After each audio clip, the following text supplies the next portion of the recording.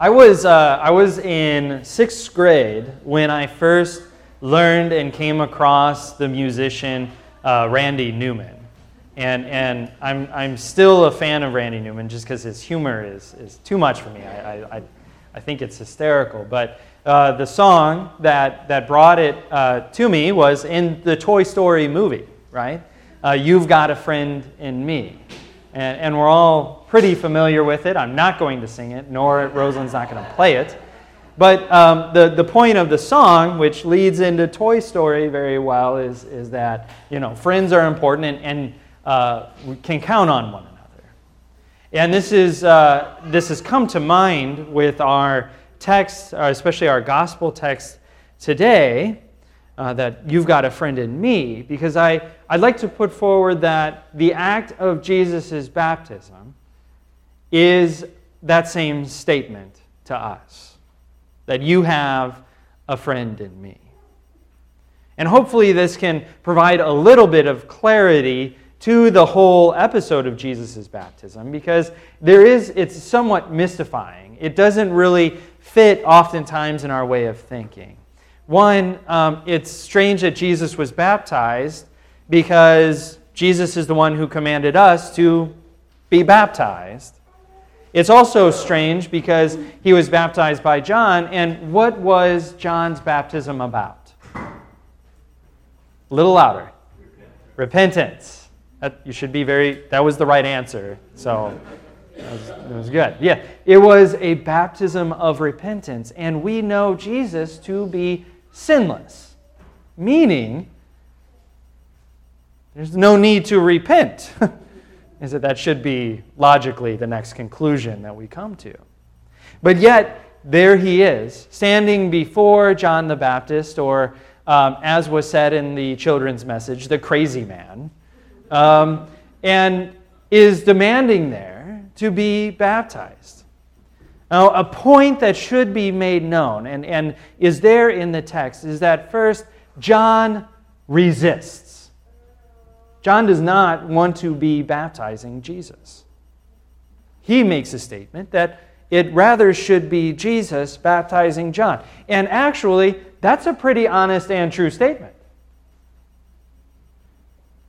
John resists, yet Jesus insists. He insists that he be baptized. He uses the phrase that sometimes slips in, and I like using about certain things, that righteousness be fulfilled. So he can get about and do what he has come to do, and that all questions be kind of put to rest, that we have done everything that we need to do. Righteousness is fulfilled. And so John, the servant, baptizes the Most High, the one who has come. The very one that John points to and says, "Behold, the Lamb of God who comes to take away the sin of the world." The same one that John prophesies about and says that I am not even worthy to tie his sandals. But as I said to you, this seems to be an act to where we can know that we have a friend. After all, in John, Jesus even tells us, "You are my friends." There is no greater love than this, that a friend will lay down his life for another, and you are my friends. The key to understanding it this way is the context. If you have sat in any of my Bible studies, and I have forced you to interpret, you know that one of the first steps we go to is context. What is going on in the story at the time?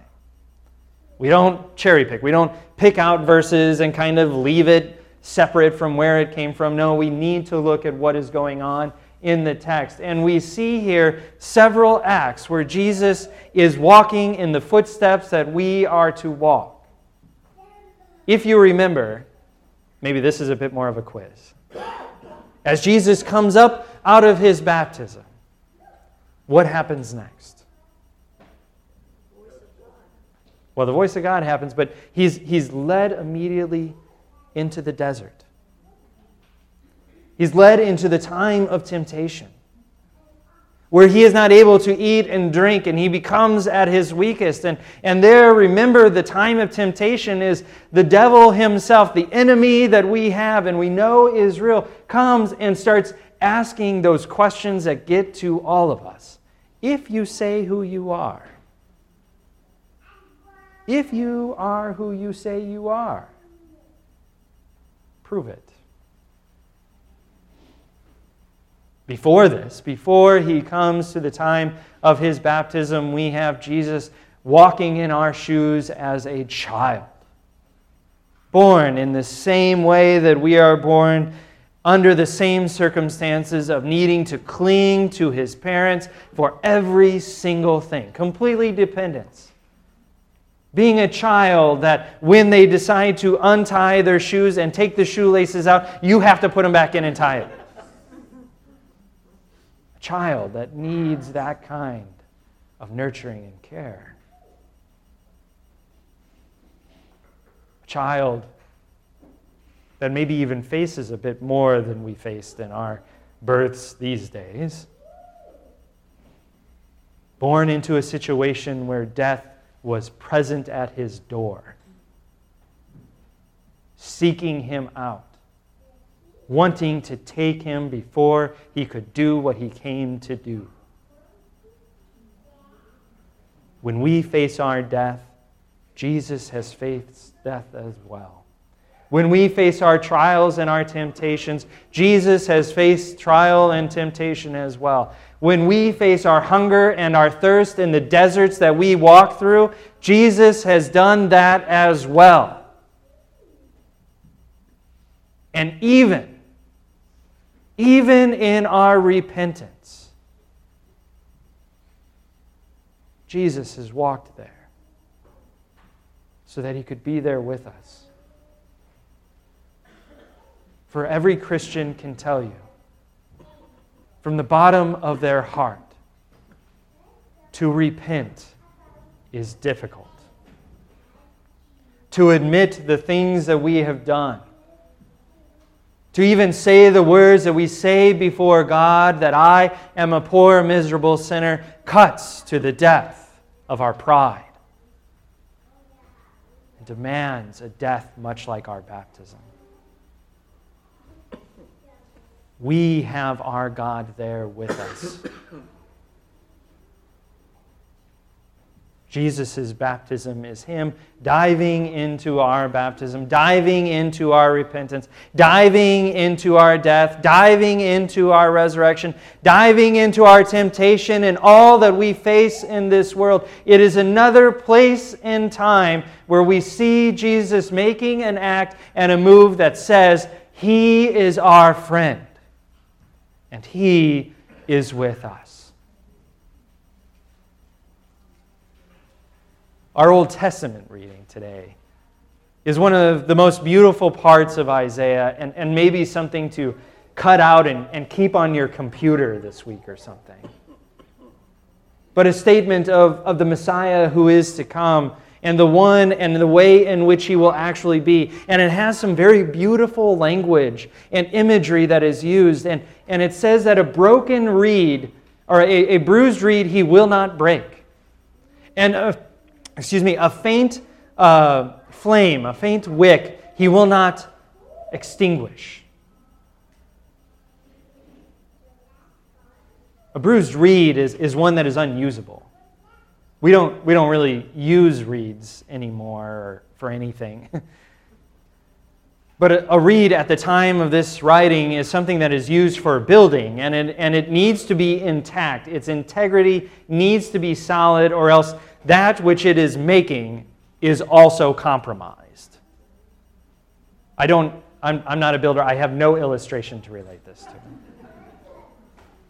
But we certainly understand that when that kind of material is used within a building, that building is no longer as strong as it could be. And so a bruised reed is one that is worth being thrown away. You could break it. It's easy to break. It's easy to throw aside. It means nothing. It is like the shaft that is on the bottom of the floor. But yet here we hear of the Messiah that he will not throw it away. A bruised reed, He's not going to cast out. He's not going to break it.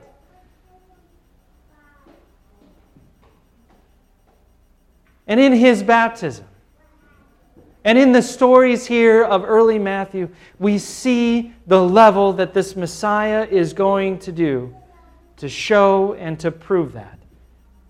And for us as the bruised reeds, the ones who have been bruised and bloodied in our temptation, the ones who have been wandering and lost in our deserts, the ones who have come to our waters in baptism and are daily needing to be reminded of it,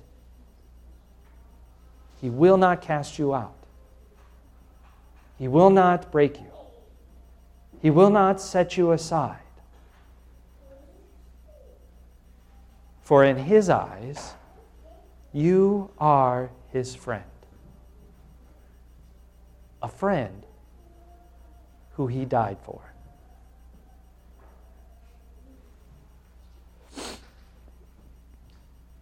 So His baptism is just another act of a very long love letter written to you. To remember that even in your repentance, He is there. Even doing the hardest thing that you are probably going to be called to. Not in giving your life over, not in sacrificing yourself, but sacrificing your pride and your repentance. Setting yourself aside for the sake of restoration of yourself and others. Your God is there. The very one who came and put on that flesh. The very one who walks in the desert. The very one who stands in front of the brood of vipers and fulfills all righteousness. For the purpose that you can now do it. You can now stand in front of those brood of vipers. You can now stand in your repentance. Upon hearing His words, you can get back up off the floor. You can remember the baptism of restoration that you've been given, the baptism of resurrection that has come into your life. You can now do these things because our Lord goes in them before us. You have a friend.